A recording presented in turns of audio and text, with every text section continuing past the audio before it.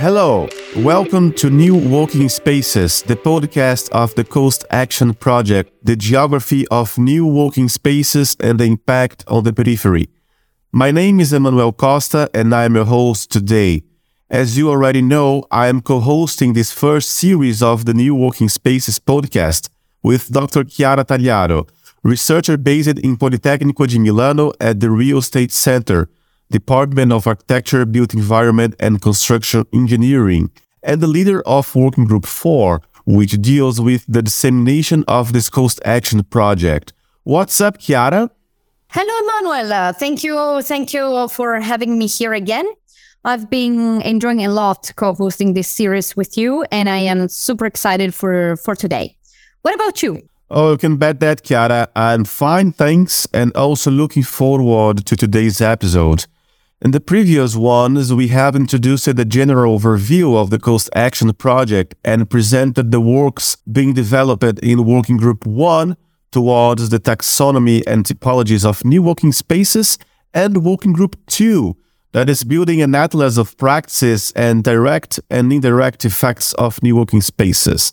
And if you haven't listened to it yet, lose no more time and find these first 3 episodes on our podcast channel. We are on Spotify, Google Podcasts, and Apple Podcasts. Today, we'll take another step into introducing this Coast Action. We already know, or at the very least, we are on the way to get to know the types, patterns, practices, and effects of new walking spaces in peripheral areas. But then, what do we make of it to reflect on policy making? That's the question of the day. And we bring a very special person to help us answer these questions. Am I right, Chiara? Yes, that's right, Emannuel. Today we have the pleasure to welcome Carolina Pacchi, who is Associate Professor in Urban Policies at Politecnico di Milano. She coordinates the master's program in urban planning and policy design, and she has done research on the transformation of urban governance in European city, on forms of grassroots activism at the local level, and she's engaged in research on the transformation of workspaces and their impacts on territories in Italy and in Europe. She has been involved in a number of European-funded research projects on governance in urban, environmental, and local development policies. And with the Coast Action, she is the Working Group 3 leader. How are you doing, Carolina? Thank you, Chiara. I'm doing fine, and I'm really thrilled to have this opportunity to discuss a bit with you and with Emannuel the state of the art of our work group and what we're doing in connecting policies and new workspaces. Yeah, Carolina, thank you. We are very, very curious about it. I would like to remember that you have been supported in this important role by some leaders that are not here with us today, but that I think is important to mention. One is Lenka Zmenkalova. She's a senior lecturer at the Department of Regional Development, Public Sector Administration and Law at Thomas Bata University in Zlin, Czech Republic. And also Maria Chiara Barzotto, who is associate professor at the University of Bath in the School of Management, UK. They have been very, very supportive of your work. And of course, all the things that you will tell us today are also the result of work that has been done and coordinated by these 2 nice girls and researchers. Very nice, very nice. We are thrilled to have you here with us today, Carolina. Thank you for this. And to kickstart our discussion, I would like to begin with a question that we have been asking to other working group leaders. Carolina, what can you tell us about the composition of this Working Group 3? Who are the people involved? What can you tell us about? Work Group 3 is a large work group formed of researchers across most of the countries involved in the cost action. The interesting mechanism in a cost action is that the composition of work groups is decided grassroots. So it's the researchers themselves that decide to be part of this or that or many work groups. So this means that it's based on real motivation and interest rather than purely organizational issues. So We have a quite rich group that spans from Western Europe, Eastern Europe, Southern Europe, and then Mediterranean countries, etc. It's fairly balanced both in terms of age and gender.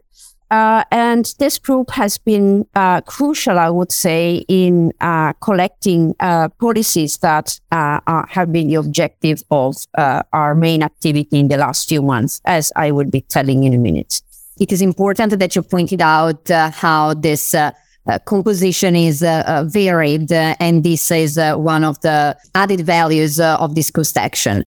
So while this working group is somewhat dependent on the outcomes of research that was developed in the other working groups on taxonomy and atlas of best practices and direct and indirect effects, you have already been conducting some insightful studies, as you just hinted.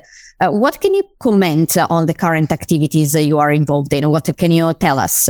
The main aim of this work group is to identify a set of toolboxes, a set of mechanisms, I would say, that would enable to foster the diffusion of new workspaces and to maximize their positive impacts on territories. Therefore, in order to understand which these mechanisms are, we have to understand which type of policies, programs, and projects have been done up to now to support the diffusion of these workspaces. Therefore, our work group has launched a survey on policies, guidelines, and strategies concerning new workspaces. This has been based on an extensive outreach to our colleagues, researchers from the WG3 we were mentioning before.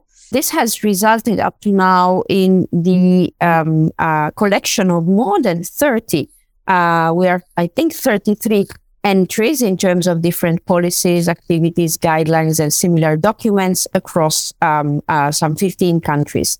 And this has been the result of extensive work done by our colleagues, and we would really like to thank very warmly all of them, because they have really been devoting time and attention. Of course, this is also, as while the survey is closed, I think that there might be also opportunities to add in future entries as new maybe programs or policies are designed. So at the moment, together with Lenka Smekalova and Maria Chiara Barzotto, the sub-leaders that you mentioned before, we are discussing the results, and we have been building an interpretative framework in order to come up with some for instance, recurrent tools and instruments to better understand the relationship between the different contexts in terms of institutional, political, economic, and territorial factors, and the specific policy instruments that have been used, because we want to consolidate, let's say, this body of knowledge about policies across the member countries in our cost action. Fantastic. Very, very interesting. Can you perhaps give us some details already, but maybe they're not available yet, on the differences among different countries and different types of policies that you have been able to detect thanks to this survey? Yes, maybe one first element to underline is the fact that it's not so easy still today in Europe to find policies specifically targeted or aimed at the diffusion of new workspaces. This is interesting because we have seen many policies that can have as a sort of indirect effect the diffusion and consolidation of those spaces, but not so many of them are directly aimed at those workspaces, because there's policies that have to do with rural development, there's policies that have to do with the diffusion of technological innovation, there are policies that are aimed at entrepreneurship, and there are also policies aimed at forms of urban or territorial regeneration. So let's say spatially aimed or spatially based policies that can have as an effect the emergence and diffusion of new workspaces. So basically, I would say that the main result up to now is that some of those policies intervene directly because new workspaces are their explicit objective, while others are more indirect. In terms of scale and geographical location, we have seen policies that are designed at national or regional level and that may have effect, so being implemented at local level. But we also have been seeing quite some local policies, so designed by municipalities or at supra-municipal level by some form of a group or consortia of local authorities. And we have been particularly looking, given the general orientation of this coast action, to policies in the peripheries, particularly in rural areas. We know that across Europe, at least before the pandemic, there was certainly a disproportionate concentration of new workspaces in metropolitan cores, while we have seen that there's some attention also to the theme of the peripheries, rural areas, and more in general, areas that are located out of metropolitan cores. Of course, we have not been doing a full comparison of before and after the pandemic, but through those policies, we can see some directions that certainly point to a stronger attention towards non-core regions. Great. So perhaps what remains curiosity for us is what's the next step for Working Group 3?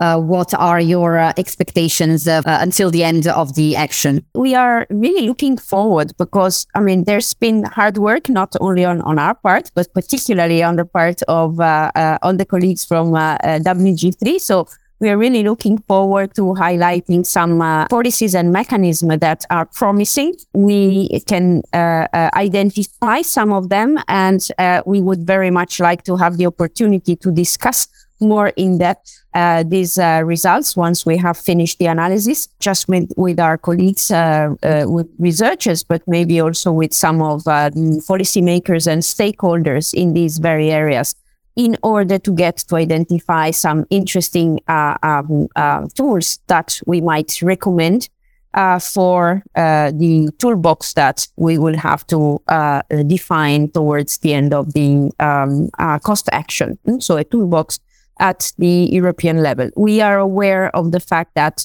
transferability of policies is always a tricky issue, that we cannot transplant policies from one context to another, but certainly we can identify some mechanism that can be tested and experimented across different areas. Yes, I think this covers all the great work that has been developed. But I would like to ask one final question, especially to Chiara, but also Carolina, about the impacts that have been produced, or what can we expect from Working Group 3 in terms of dissemination of this knowledge? This is a very, very important point, especially for this working group that has a lot to do with policymakers and stakeholders. Of course, being Group 3 sort of dependent from the work that is before done by Working Group 1 and 2, they are starting now to disseminate concretely their findings. However, they have been already involved in the Routledge book that is edited by Ilaria Mariotti, Pavel Bednar, and Mina Di Marino, which is entitled COVID-19 Pandemic and the Future of Working Spaces, where they have written a chapter, in particular Carolina Pacchi, together with Maria Chiara Barzotto and Nicola Dotti, and they are also involved in the next summer school. But before mentioning that, I would like maybe Carolina to give us some more details about this chapter that you wrote for the Routledge book. Yes, Chiara. This was an interesting endeavor with Nicola Dotti, who is based in Brussels and who worked with us last year in the Work Group 3.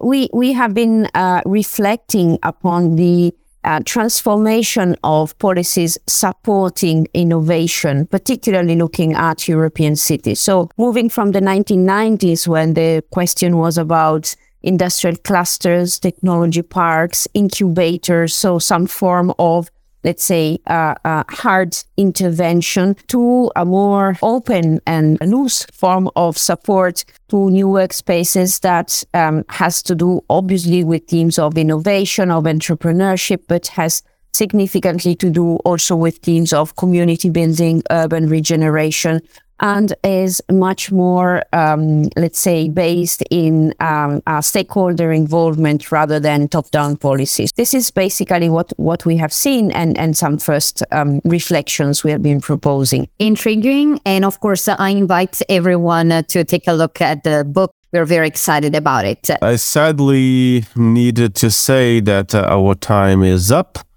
As always, we are having very interesting and engaging conversations. But today we welcome Carolina Pacchi, Associate Professor in Urban Policies at Politecnico di Milano and the leader of Working Group 3. Thank you for joining us today, Carolina.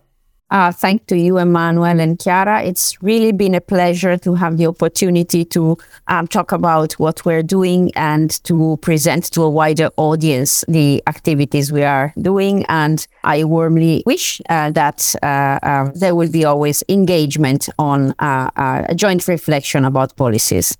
Yes, definitely. Thank you. And also, I extended this acknowledgement also to Lenka Izmekalova and Maria Chiara Barzotto, sub-leaders of this Working Group 3, that unfortunately couldn't be with us today, but they are also part of this amazing work.